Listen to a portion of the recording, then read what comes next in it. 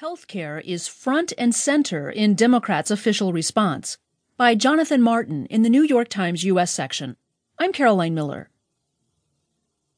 In responding to President Donald Trump's address to Congress on Tuesday, Democrats had to navigate between the expectations of their angry base in America's cities and the need to appeal to a broader array of voters in parts of the country where the president is far more popular. The party handed that task to former Governor Stephen L. Beshear.